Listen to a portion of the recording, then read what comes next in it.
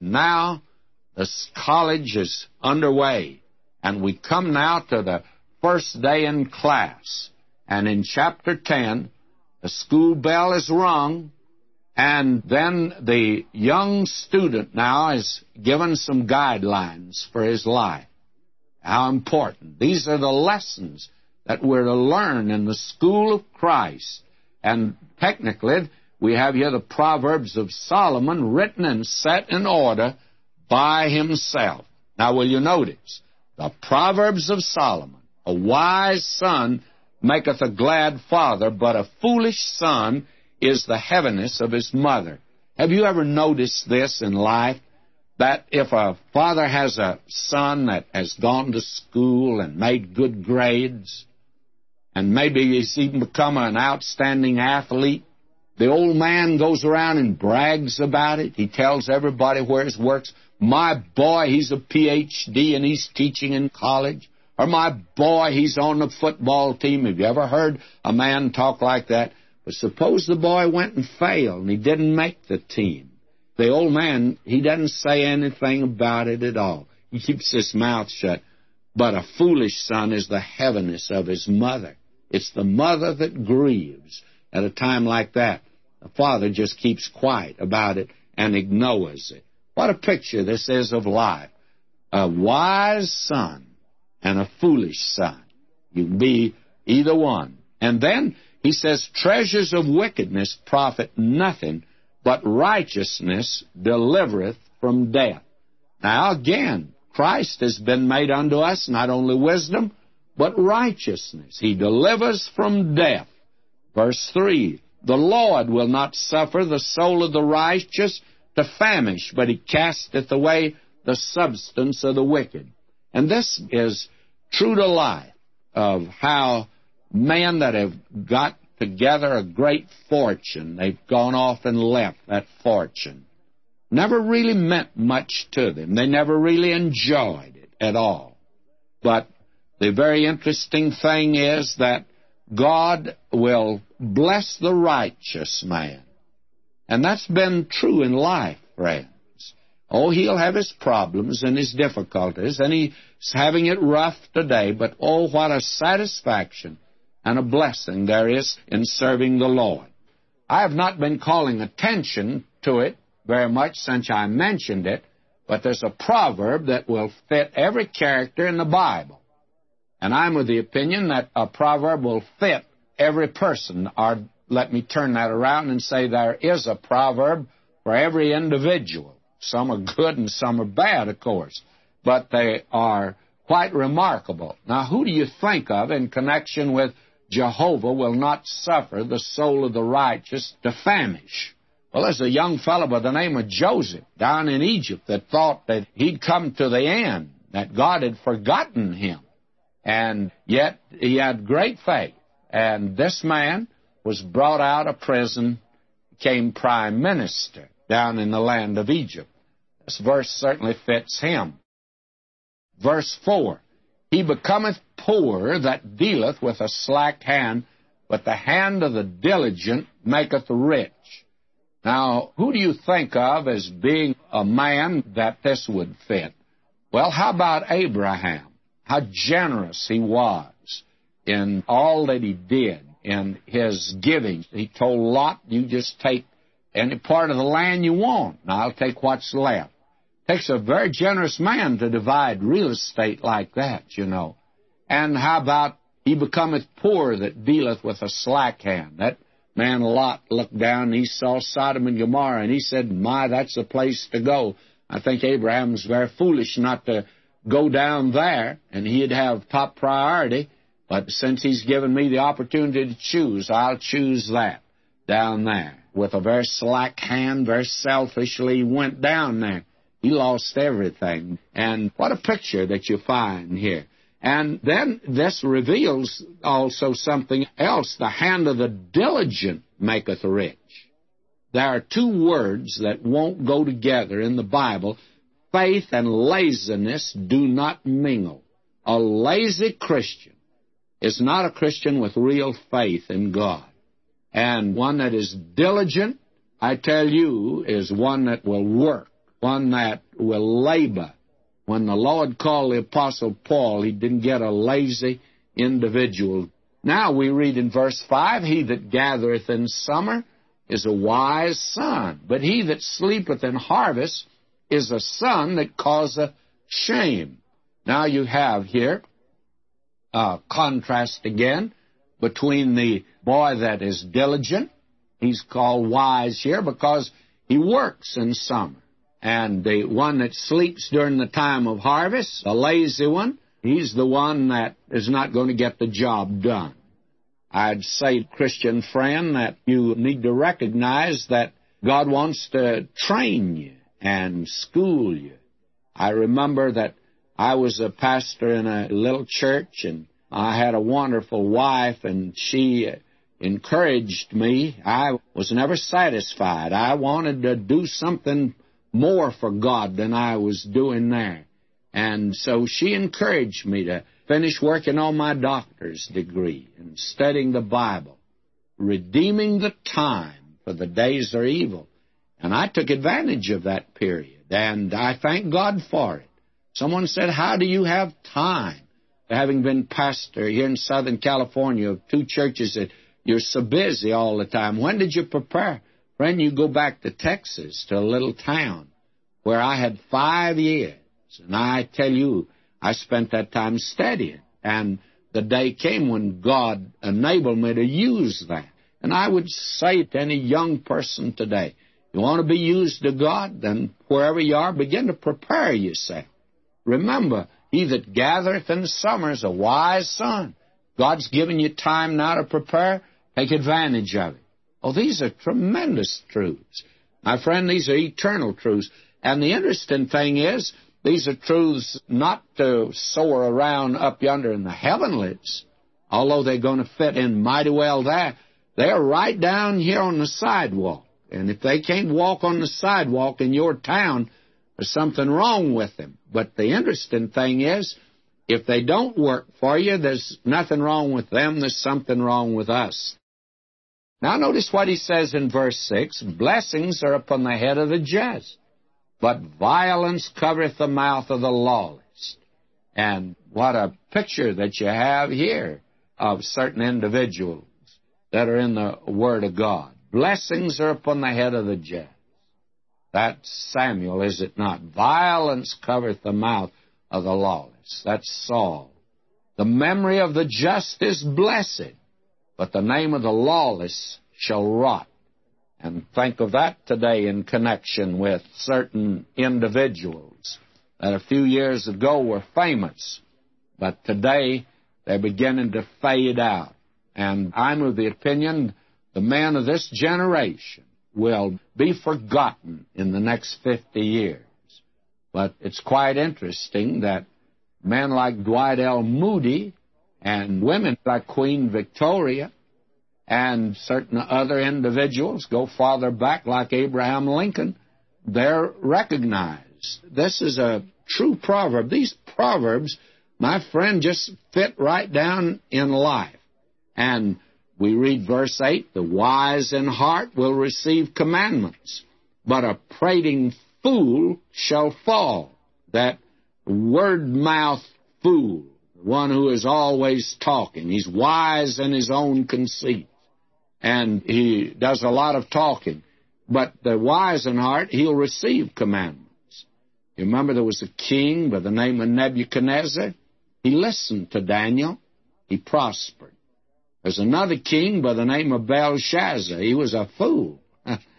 And one night at a banquet, why, that happened to be the end for him. And then, verse 9, he that walketh in integrity walketh surely, but he that perverteth his ways shall be known. Or, if you want it in our proverb today, honesty is the best policy. Then we have here verse 10. He that winketh with the eye causeth sorrow, but a prating fool shall fall. Here is something that's quite interesting. The eye and the mouth should be in agreement. When you see a man say something and wink, it means he doesn't mean what he said. His mouth and his mind are not in agreement. And when they're not in agreement, well, it'll cause a great deal of sorrow. After all, who does this fit? Well, how about Judas? The kiss of Judas certainly was a kiss of betrayal because it denoted affection, and it certainly didn't mean that for him. Then will you notice verse 11 here? The mouth of a righteous man is a well of life, but violence covereth the mouth of the lawless. Now, all of these are very outstanding proverbs, but in this section here, you'll find certain guidelines for the young man. And I'm going to hit those now as high places. The next one is verse 14. Wise men lay up knowledge, but the mouth of the foolish is near destruction. All the time the wise man is gathering up knowledge. And the foolish, he's got one foot in a banana peeling with the other one in the grave all the time. And then we find here in verse 16, the labor of the righteous tendeth to life, the fruit of the wicked to sin. This is a tremendous proverb, and one that we need to recognize here in verse 16. The labor of the righteous tendeth to life. Who you think of in that connection? Well, that was Abel. You remember he was raising sheep. He brought a little lamb. The produce of the lawless is sin. That's Cain. He brought the fruit of the ground. What a picture that you have here in these. I think I probably ought to drop back to verse 13, because we have one here that's represented. In the lips of him that hath understanding, wisdom is found. The whole world came to hear the wisdom of Solomon. But now notice the rest of the verse. But a rod is for the back of him that's void of heart. How about the son of Solomon, Rehoboam? He would not listen to the advice given to him by the wise man. He listened to the young man. And as a result, it brought destruction upon him. Now, what a picture that you have here. The labor of the righteous tendeth to life. Paul says in Romans 8:6, for to be carnally minded is death. And that means for the Christian. And means death, that means separation from God in the way of fellowship. God's not going to fellowship with a carnally minded person, but to be spiritually minded is life and peace. Now the proverb here, the labor of the righteous tendeth to life. That is, fellowship with God. Meant salvation for Abel. And the produce of the lawless is sin. And this is the carnal-minded man, and it certainly is a picture of Cain. Now, we find here in verse 17, he is in the way of life that keepeth instruction, but he that refuseth reproof erreth. And this would apply to the son of David, Absalom. He wouldn't listen. And he made a big mistake in going against his own father, who was an expert in warfare. He'd had a lot of experience. Now we find here in verse 18, he that hideth hatred with lying lips, and he that uttereth a slander is a fool. Two things here. He that hideth hatred with lying lips. What a terrible thing it is to have someone that pretends to be your friend, and then you discover that they really are your enemy. That person actually is a fool. You'll get on to them after a while. And he that uttereth a slander, he's a fool, you see. God gave a law to his people in Leviticus 19:16. He says, thou shalt not go up and down as a talebearer among thy people. And again, he says, thou shalt not hate thy brother in thy heart. Thou shalt in any wise rebuke thy neighbor and not suffer sin upon him. Don't flatter the man when you actually hate him, and don't slander the man. You have that in Scripture. Remember, Joab pretended to be a friend of Abner, and he lured him out of the city, and he killed him. And he died as a fool died. You remember that's what David had to say of him. He died like a fool. He that hideth hatred with lying lips, he that uttereth a slander, is a fool. And then we're told in verse 19, in the multitudes of words thou wantest not sin, but he that refraineth his lips is wise. Have you ever noticed any of these government decrees that are handed down? I have one. I don't have it with me today. I have it in my file. It's on cabbage. And I think that it just has to do with the cabbage. That's it. And I think there's 25,000 words in that little edition that they put out about cabbage. But how many words are they in the Lord's Prayer? Not very many. How about the 23rd Psalm? And how about Lincoln's Gettysburg Address? He gave many long speeches. Nobody's ever remembered them, but the world, I don't think, will forget the Gettysburg Address. In the multitudes of words thou wantest not sin, but he that refraineth his lips is wise. Verse 20, the tongue of the just is as choice silver. The heart of the lawless is of little worth. What tremendous statements, and I'll not go into many of these here today. And we're told the lips of the righteous feed many, but fools die for want of heart. And again, I'd bring Samuel and Saul before us here as examples of this. Samuel, a great judge and man in Israel, but that man Saul was not that. Then you have in verse 22, the blessing of Jehovah, it maketh rich, and he addeth no sorrow with it. This is something that we need to remember. Those that live in pleasures, they think that they're living it up. The jet set think they're living it up. But the closer they get to the end of life, life becomes actually unbearable. I saw pictures on TV of a banquet that was put on. It was a political affair, but those that were there were the rich. And they were there, of course, for a purpose. Both parties are, they after the rich to support it.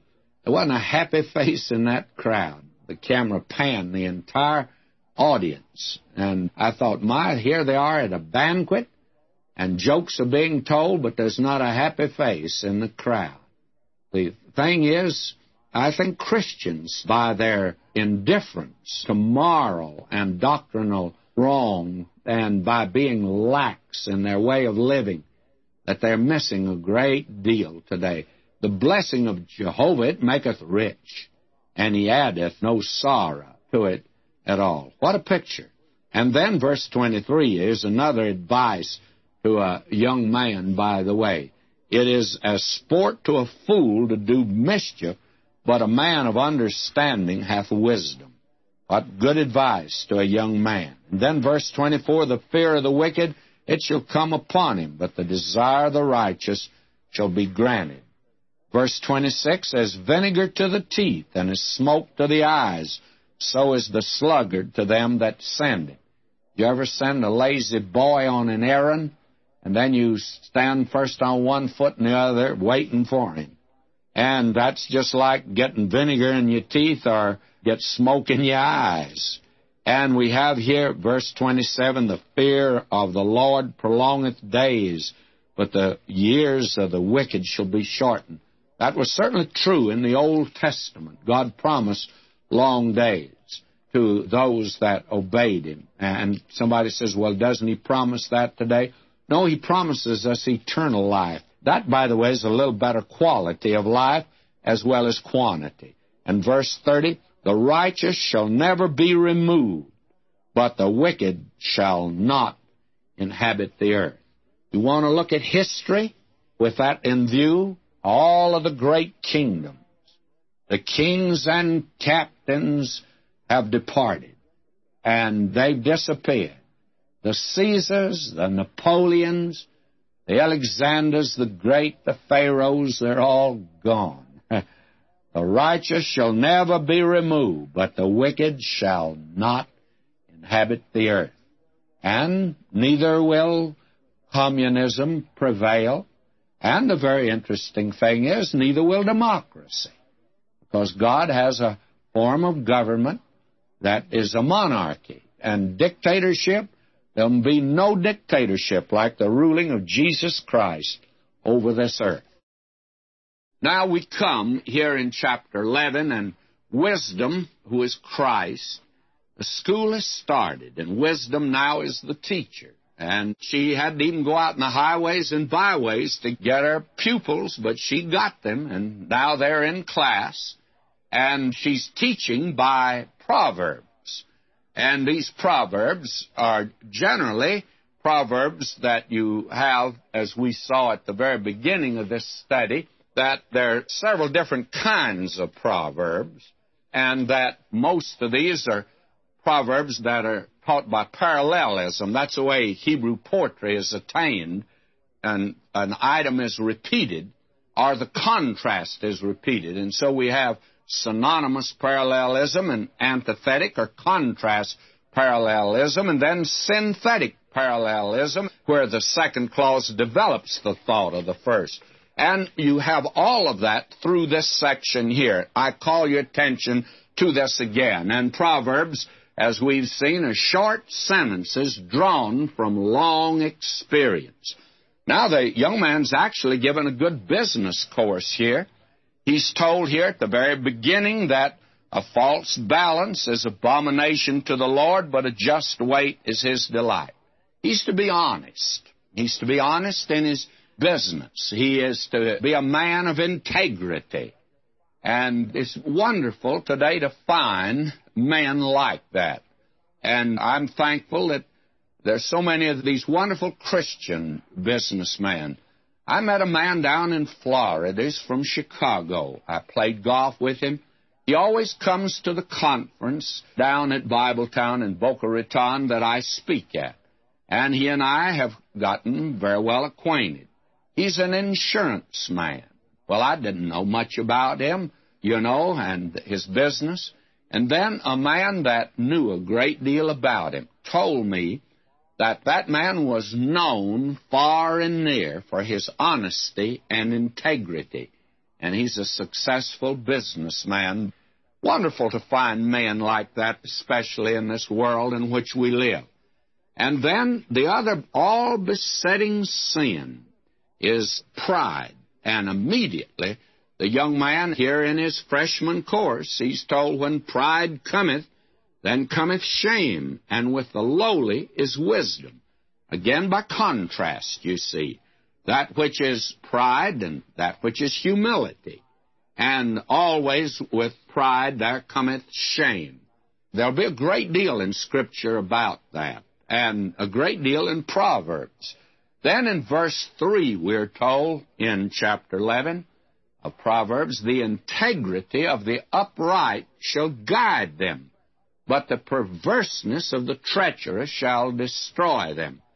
That's a very wonderful statement, by the way, and it just simply means this, that if a person wants to walk in the truth, if that's the desire of your heart, the Spirit of God can be counted upon for guidance and direction. I talked to a young man that has very much the same problem that I had when I went to school, which, of course, was finances. And he says, how do you tell the will of God? Which way should I go? Well, I said, I had that same problem, and I said, it always, for me, narrowed down to just this one way, which became very simple. It was the way that opened up, that I could go. I said, if a door was closed, it was closed. And if I didn't have the money to go to school, I didn't have it. But the Lord always would just open up one door and let me go in. Again and again, that happened. And I always interpreted that. And I said, I believe if you mean business with God, He'll open up the door. And I said, at least that's my experience, and I testify to it.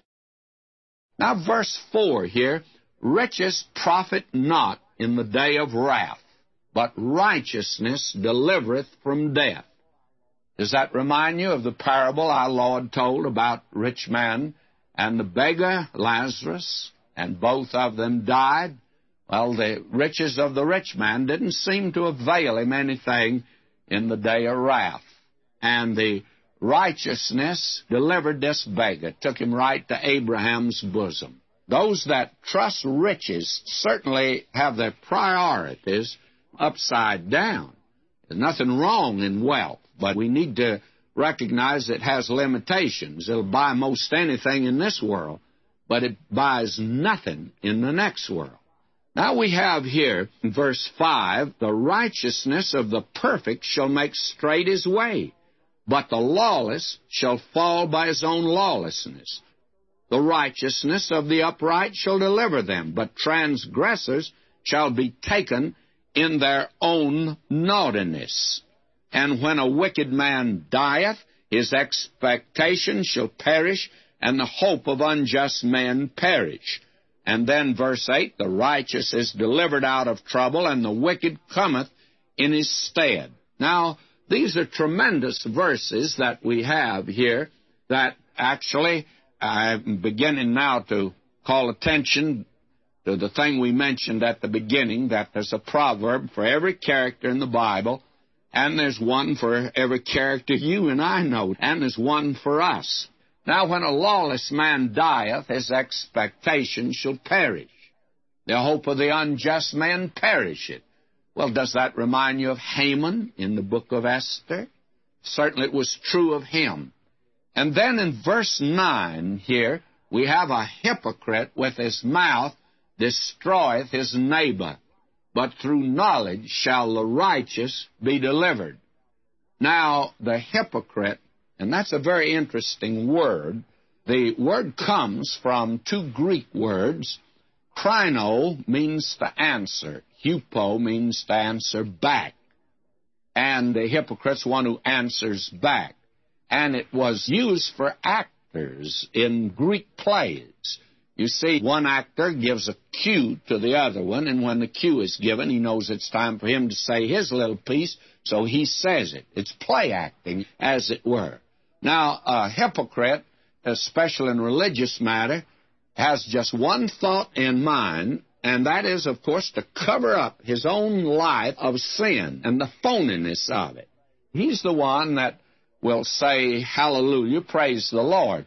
Now, I have a letter. This party gets after me for saying that people who say hallelujah, that's wrong. Well, again, you misunderstood me. I said that there are folk that use the expression, praise the Lord, and hallelujah. They're being hypocritical. It covers up their life, which is a phony life, and they're just playing a part. Now, it can be said in a genuine, wonderful way. And the fact of the matter is, I love to hear it myself, coming from a genuine, born-again child of God. And when you hear it from a person like that, well, it's wonderful to hear it. But there's a lot that's phony, and that's the thing that we were talking about, that it's used to cover up the fact of the matter that they're not genuine. Now, the hypocrite, therefore, will destroy you, and he's the fellow that's not your friend. Who do you think of in the Bible in this connection? You remember Potiphar's wife and the way that she maligned Joseph, brought false charges against him? Why? To cover up her own sin, that she was the guilty party. And, of course, who's going to believe a slave over against the wife of an official of Pharaoh? Well, you know, Joseph just will not open his mouth. He doesn't have a chance. And unfortunately, that sometimes in the church, a hypocrite will, to protect himself, will say terrible things. I've always been afraid of the man who is nice to his preacher, to his face, but criticizes him to his back. I've always felt, since I've been a minister, the man that does that, you better watch out. He's covering up something in his own life. And time has, to me, always demonstrated that that was a correct estimation. And that's what the proverb is saying here. Now, verse 10, when it goeth well with the righteous, a city rejoiceth, and when the lawless perish, there is shouting. Well, I'll put David and Saul by the side of that proverb, because I tell you, when David was king, Jerusalem became a great city. But this man Saul, when he died, why, there was not much mourning for him. And then verse 12, he that is void of heart despiseth his neighbor, but a man of understanding holdeth his peace. You remember this man, again, David, to me, is an example of many of these proverbs. And did you ever stop to think of it? David's life had a tremendous effect on Solomon, though his own mother was the one that David had committed the sin at the beginning, and the one blotting his life. Yet David's life, otherwise, was a wonderful life. And here, you remember when David went out of the city when his son Absalom rebelled against him, and Shimei of the family of Saul cursed him. Old Joab, his captain, wanted to go over and run a spear through him. David says, oh no, says, he's speaking out of his heart, and this is God's judgment on me. Just let him alone. And David kept quiet. The amazing thing is, I think there are many times when you find folk cursing you, actually, finding people maligning your character. Just keep quiet. Lord will take care of it. The Lord took care of this situation also. Marvelous proverbs these are. And these are wonderful principles, you see, to give to young men or young people. I would say that this movement that we have among young people, and it's a real spiritual movement going on, I'd like to see them begin studying the book of Proverbs. It'd bring them to Christ, because He's the one who runs the school of wisdom, and He's made unto us wisdom, and it would give them a lot of common sense. And we are short on common sense. We've got a lot of high Q's and a lot of low common sense. Now we have here, verse 13, a talebearer goeth about revealing secrets, but he that is of a faithful spirit concealeth the matter. Now, a talebearer is one who's telling something to hurt someone, of course. And sometimes what he's saying is true, but he ought not to say it to others. If he knows that a brother of his has sinned, he ought to go to him personally and deal with him about it. If he's going to tell anybody about it, tell the individual, and not attempt to run around and tell everybody else about it. And that is a marvelous thing. Now, will you notice verse 14? Where no management is, the people fall, but in the multitude of counselors there is safety. And where no counsel is, or no management is a better translation. You see, it doesn't make any difference how smart you are. You need good advice. You need to have good advice. You remember that Daniel was an advisor to Nebuchadnezzar. He helped him a great deal. He was an advisor to Cyrus, and he was a great help to him. Now he says, verse 15, he that is surety for a stranger shall smart for it, and he that hateth suretyship is sure. Well, he'll smart for it, and he will get smart if he does it. He'll find out that he actually made a big mistake. And the very interesting thing here is that this teaches a great truth. There was one who was surety for a stranger. And you know who that was? Well, listen to Paul. Ye know the grace of our Lord Jesus Christ, that though he was rich, yet for your sakes he became poor, that you through his poverty might be rich. He assumed your debt of sin and mine, and he paid an awful penalty. And in Psalm 69:4, the psalmist in prophecy speaks of him, I restored that which I took not away. He paid our debt. And in Isaiah 53:7, it says, here's a new translation, it was exacted, and he became answerable. When the wages of sin is death, and it meant I'd have to pay it, he paid it for me. What a wonderful thing that is. He bore on the tree the sentence for me, and now both the surety and sinner are free. He took my place. Now we have here in verse 16, a gracious woman retaineth honor, and strong men retain riches.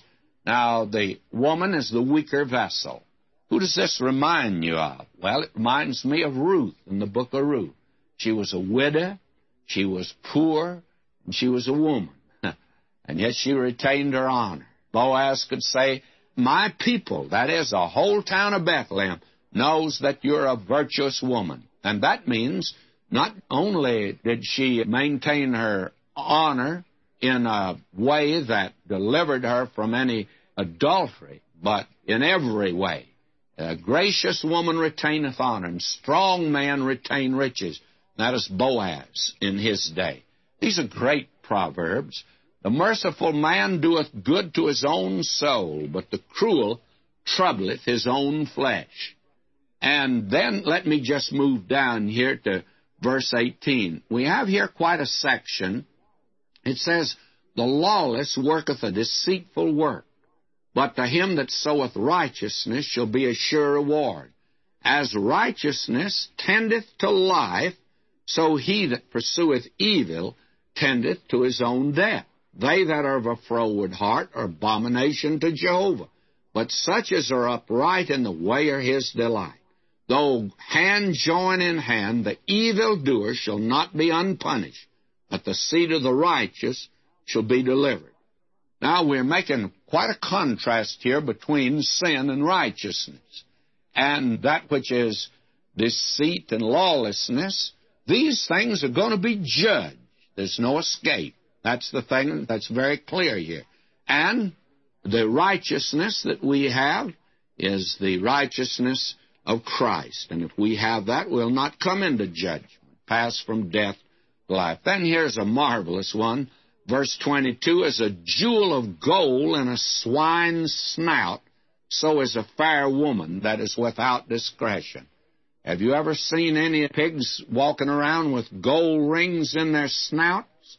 Well, there are a lot of them out here in Hollywood, friends.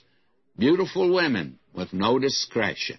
Verse 23, the desire of the righteous is only good, but the expectation of the lawless is wrath.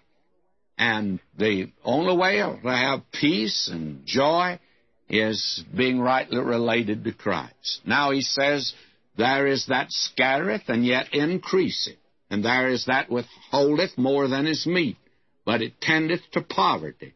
The liberal soul shall be made fat, and he that watereth shall be watered also himself. This is a paradox, by the way, and Bunyan put it like this. A man there was, though some did count him mad. The more he cast away, the more he had. He that bestows his goods upon the poor shall have as much again and 10 times more. It reveals the fact that the Lord says, if you sow sparingly, you'll reap sparingly. And this, I think, has to do with giving to the Lord's work. Now, in verse 26 here, I read, he that withholdeth corn, the people shall curse him, but blessing shall be upon the head of him that selleth it.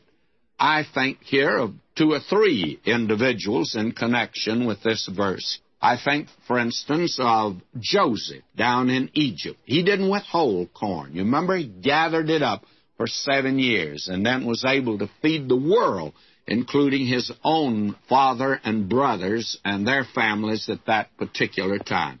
Then you remember there was a man by the name of Nabal, and Nabal means a fool. He was married to a beautiful woman, Abigail. And may I say, you may think of some combinations like that you know. I know of several like that. And she was a very sensible, lovely person. Why she married him, I don't know, except that he was a rich man. And we find that David had taken care of his sheep when he was out there as a nomad and had helped him on many occasions. And David and his men got hungry, and he called on Nabal. Nabal turned him down flat. In fact, the matter is he insulted the messengers that David had sent. And believe me, that red-headed fellow David's not going to take it lying down. He goes after the man, and of course this woman meets them. What an illustration of this. But say how practical this is. The corn is the Word of God, and he that withholdeth it. God have mercy on the preacher today that is discussing these social questions. They're important, but that is not discussing the Word of God. We're to give out the Word of God. We're not to withhold the corn. And therefore, I just wonder how many of you sitting on the sidelines are withholding corn from those around you. And you could be a great impetus and help in others in getting out the Word of God. And there's so many ways that you can get it out. Our way here by radio is just one of the many wonderful ways it can go out. This is a tremendous proverb, as you can see. He that withholdeth corn, the people shall curse him, but blessing shall be upon the head of him that selleth it, that gets the corn out. And we sell it without money and without price, of course. Now we read, he that diligently seeketh good procureth favor, but he that seeketh mischief, it shall come unto him. That is, whatsoever a man soweth, that shall he also reap. And then verse 28, he that trusteth in his riches shall fall, but the righteous shall flourish as a branch. These are tremendous things here. And the one that trusteth in his riches shall fall. Our Lord gave a parable about a man, and as we've said, we don't think he ever made up a parable. They were drawn from real life, and he says, that man says, I'm going to tear down my barns, and I'm going to build bigger barns. And he gave all of his attention to that, and the man had already had a coronary attack, and yet he paid no attention to that. And our Lord said he's a fool, because instead of getting big barns, and big barns are fine, nothing wrong with that. The thing that was wrong was he was so interested in building big barns down here, he didn't think of building anything for eternity. And that's where the man was the fool. And that's the danger of riches. You don't buy your way into heaven. He that trusteth in his riches shall fall. Then let me drop down to verse 30. The fruit of the righteous is a tree of life, and he that winneth souls is wise. Now, this is, I think, a very wonderful one. And it simply means this: the fruit of the righteous is a tree of life. Many years ago, a survey was made of the sons of preachers, because PKs, preachers' kids, come in for a lot of criticism. And it was found that quite a few of our presidents, including Woodrow Wilson, they were sons of preachers. And that some of the outstanding scientists have been sons of preachers. And actually, the children of saved folk, they turn out very well. Now, today, there's been so much made of this matter of attempting to have little courses in how to act in the home and all that sort of thing. I wish that I could get this smattering of knowledge and this little surface coat that's being put on. I wish I could get past that and get these folk to remember this, that just a little course of psychology and of being sweet and nice in the home is not the answer to it. That what we need is to return to the Word of God and to live a life in the home. And a lot of these problems will evaporate when that is done. The fruit of the righteous is a tree of life. And that's the way it's going to work out. And he that is wise winneth soul. There's a great deal of attention being given today to personal witnessing. And I think it's good. I believe it's the finest thing that's taking place in our day and generation. And the Word of God's been saying all the time, he that winneth souls is wise. Now, verse 31, behold, the righteous shall be recompensed in the earth, much more the lawless than the sinner. Judgment is coming. No question about that. Now, I just keep moving right on over into chapter 12. We're still in our freshman year. It's very important. Whoso loveth instruction loveth knowledge, but he that hateth reproof is brutish. Now, the man that loves instruction is a man that has a true estimate of what's top priority and what's really of superior values. And that means that he'll listen to instruction. One of the great problems is of getting folk not only to listen to the Word of God, but to obey it. Obedience is absolutely essential.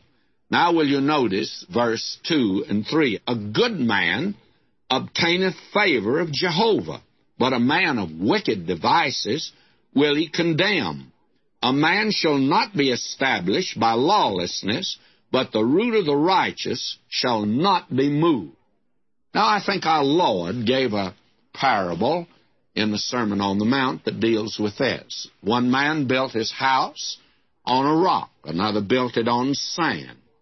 And the rock, of course, is Christ, the solid foundation of the Word of God. But it doesn't make any difference. The ungodly will not stand in the judgment, nor sinners in the congregation of the righteous. I don't care who he is, he's coming to a pretty sorry, sad end. He could even be high up in the estimation of man. He may be famous, he may be rich, but God is going to certainly judge man. That is the important thing, I think, here. Now, verse 4, a virtuous woman is a crown to her husband, but she that maketh ashamed is his rottenness and his bones. Now, think of the wonderful wives that you have in the Old Testament. You know, Eve was quite a wonderful person, I think, in spite of the fact she listened to the serpent. I believe Sarah was a wonderful wife, although she made a pretty bad suggestion. And I think that you find in the mother of Moses, a very wonderful wife, Jochebed. She must have been a wonderful person. But there are others that are not so good. There was Job's wife. She was not very much of a help. It's interesting, Satan took away from Job everything that he leaned upon except his wife. And that must mean she wasn't very much of a help to Job at all. And then, of course, there's that bloody Athaliah. Of course, she had a bad mother in Jezebel. So that you have illustrations, many of them in Scripture, of this. Remember now, this is a lesson for a young man. And the most important course he can take is, of course, how to choose a wife, how to make a choice. The most important thing that any girl has is to choose a husband. I know that Ogden Nash years ago put it in a little doggerel that goes something like this: to make marriage a success. And this is much better than a lot of the courses they're giving today, because these courses don't last. I mean, you drop back in your evil ways after another year after you've had the course. The trouble is that you're not living in the Word of God. If you were, then you wouldn't need the course to begin with. Now listen to Ogden Nash. To keep your marriage brimming with love in the loving cup, whenever you're wrong, admit it. Whenever you're right, shut up. That's good advice, to keep your marriage with love in the loving cup. Now let's move on. We have verse 5 here. The thoughts of the righteous are just, but the counsel of the lawless are deceit. The words of the lawless are to lie in wait for blood, but the mouth of the upright shall deliver them. The lawless are overthrown and are not, but the house of the righteous shall stand. Now, you can well see that God apparently is one that is a square. Let's face it. He believes in law and order. He has a lot to say against the lawless. Now, in verse 8, a man shall be commended according to his wisdom, but he that is of a perverse heart shall be exposed to contempt. I think of Gideon and his son. Gideon, he's to be commended according to his wisdom. And Abimelech, his son, was exposed to contempt. And then verse 9, he that is despised and hath a servant is better than he that honoreth himself and lacketh bread. I think you could get a better translation here where it says, better is the poor that provideth for himself. I think that is a better translation. It's rather confusing here, but it looks like the contrast is being made that it is better to be envied than he who delights in making a pompous display while at the same time he has an empty breadbasket.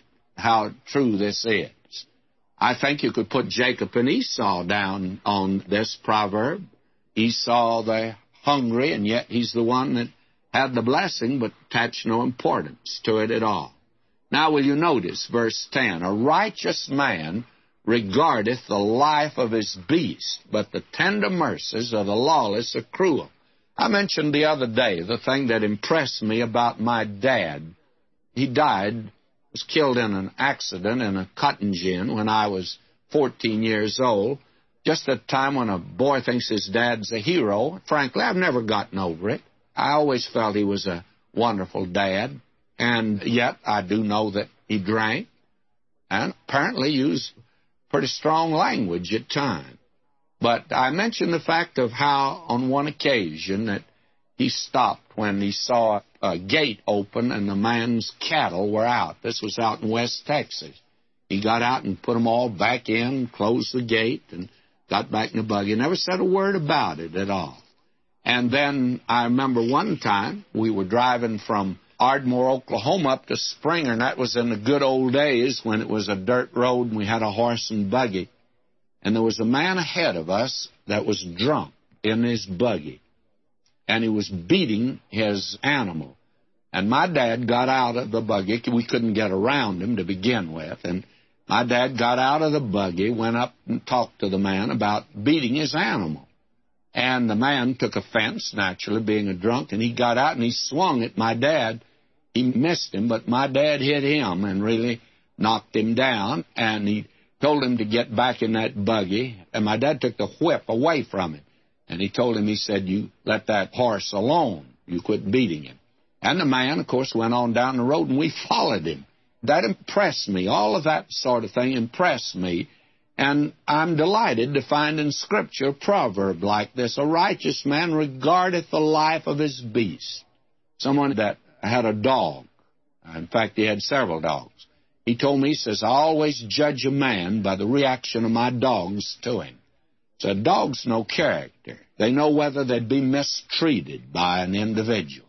It's quite interesting that the animal world seems to know human character maybe better than some of us do. And God has a proverb about it. I like it. I trust you do. Verse 11, he that tilleth his land shall be satisfied with bread, but he that followeth vain persons is void of heart. In other words, stay on the job. Keep busy. And don't do so much running around. Well, there's a new proverb out today. It's like this. How come the now generation always says later when you ask them to do something? That's what he's saying here. Now will you notice as we move on in this very wonderful chapter here, the lawless desireth the fortress of evil, but the root of the righteous yieldeth fruit. Now you'll notice all the way through here we have this contrast that is like this. And I'm going to just lift out certain of these very wonderful proverbs because there is a similarity through here. In other words, there is an emphasis and there is a repetition. And today we are told that there should not be repetition in teaching. And after all, that's the best kind of teaching. If you can keep saying it and get by with it, it's a great thing to do.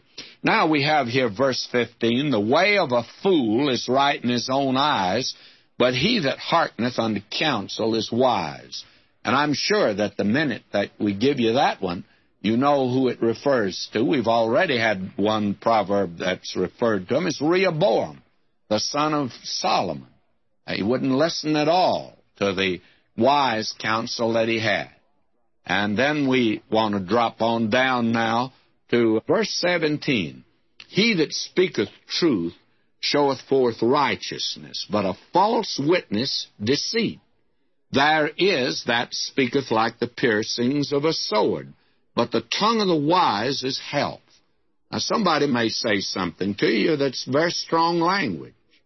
And if your preacher's preaching the truth, he's going to hurt you sometime. I appreciate what someone said in a letter the other day for this broadcast. Every now and then I make the statement, I don't want to be ugly, but I am going to be ugly because I'm going to say something strong. And this party said, go on being ugly, Dr. McGee, in your beautiful way. Well, I don't know how beautiful it is, but I intend to say what is here. And if your preacher is preaching the truth, there are times when he's going to put a sword right in your heart, friends. And if you're not willing to accept it, well, the hypocrite always covers up, you see, by hatred and bitterness. And that's the reason that I said some time ago that I'm always doubtful of a man, a little afraid of him, if he's highly critical of his preacher. That is, if he's nice to his face, but to his back he's sticking a knife in him. Now, here, but the tongue of the wise is health. Verse 19, the lip of truth shall be established forever, but a lying tongue is but for a moment. Deceit is in the heart of them that imagine evil, but to the counselors of peace is joy. There shall no evil happen to the just, but the lawless shall be filled with mischief. Lying lips are an abomination to Jehovah, but they that deal truly are his delight. Now, all of these verses here have to do with the tongue, the lying tongue, and the lips of truth, and they're put in contrast here. Now, again, may I repeat something we've said before. The Word of God has more to say about the tongue and in judgment of the tongue than it does about the use and abuse of alcohol. And yet, a lying tongue and a gossip can get by today in Christian circles. But a drunkard, well, I tell you, we would read him out, wouldn't we, of our fellowship. But what about that gossip? We do nothing about it, and yet the Word of God has more to say about that than anything else. Now we continue on in the book of Proverbs, and we are here at chapter 12 at verse 22 is where we're going to put in today. And this is a very wonderful verse. We left off at this point. Lying lips are an abomination to the Lord, but they that deal truly are his delight. And what he's saying here is, tell the truth. A child of God, there's one thing that should characterize his life, and that is that he tell the truth. Then we move on into this chapter. A prudent man concealeth knowledge, but the heart of fools proclaimeth foolishness. Now, a prudent man will not say things that are going to hurt someone. You've probably been in a crowd when there's been some foolish person there, big mouth person generally, that says in that crowd something that casts a reflection on some individual, and always, of course, someone that's not present. And that's the thing that he's talking about here. A prudent man would not say that, but that is the heart of a fool that will say things like that. Then we read verse 24, the hand of the diligent shall bear rule, but the slothful shall be under tribute. Now, actually, some of these proverbs don't seem to fit in our contemporary culture. And, very frankly, I don't think they do. For the very simple reason, it's not always the diligent that's elected to office. And the slothful are the ones that pay taxes. I'm not sure it's that way today. I don't want to come in under the category of being lazy, but I do have to pay taxes. And very frankly, I feel like that they're excessive and extreme, and I think something should be done about the way that money is being spent. But I've gone over these proverbs again, actually in prayer. I have asked God for light on this, and I must confess an ignorance, but I believe that these proverbs are to all be considered in the light of eternity, that the measuring stick for proverbs is eternity, and it doesn't mean the local situation. It means in the light of eternity. And aren't we told today that someday that we are going to rule with Christ? And I think that that also means, provided we're diligent today. I do not believe that every believer in heaven is going to be on the same plane. I think there'll be different gradations. I personally would be very embarrassed if I found myself on the same plane of the apostles and sitting next to Paul the apostle. I'd be greatly, actually, humiliated because I don't think I belong there. And I think there'll be different planes. But I do think the diligent are to rule with him. And many of these proverbs are to be looked at, I believe, in the light of eternity. That would be my explanation of many of these that are here. And so many of them, though, are geared right down to shoe leather today. Now, will you notice verse 25? Heaviness in the heart of a man maketh it stoop, but a good word maketh it glad. In other words, how forcible are right words. You remember Job said to his friends. Right words bring comfort and cheer and encouragement to those that are grieving or bitterness of spirit or having a problem. And we need to recognize that. You don't beat a person down that is having trouble at all. Verse 26, the righteous searcheth out his neighbor, but the way of the lawless seduceth them. In other words, the righteous man wants to help his neighbor.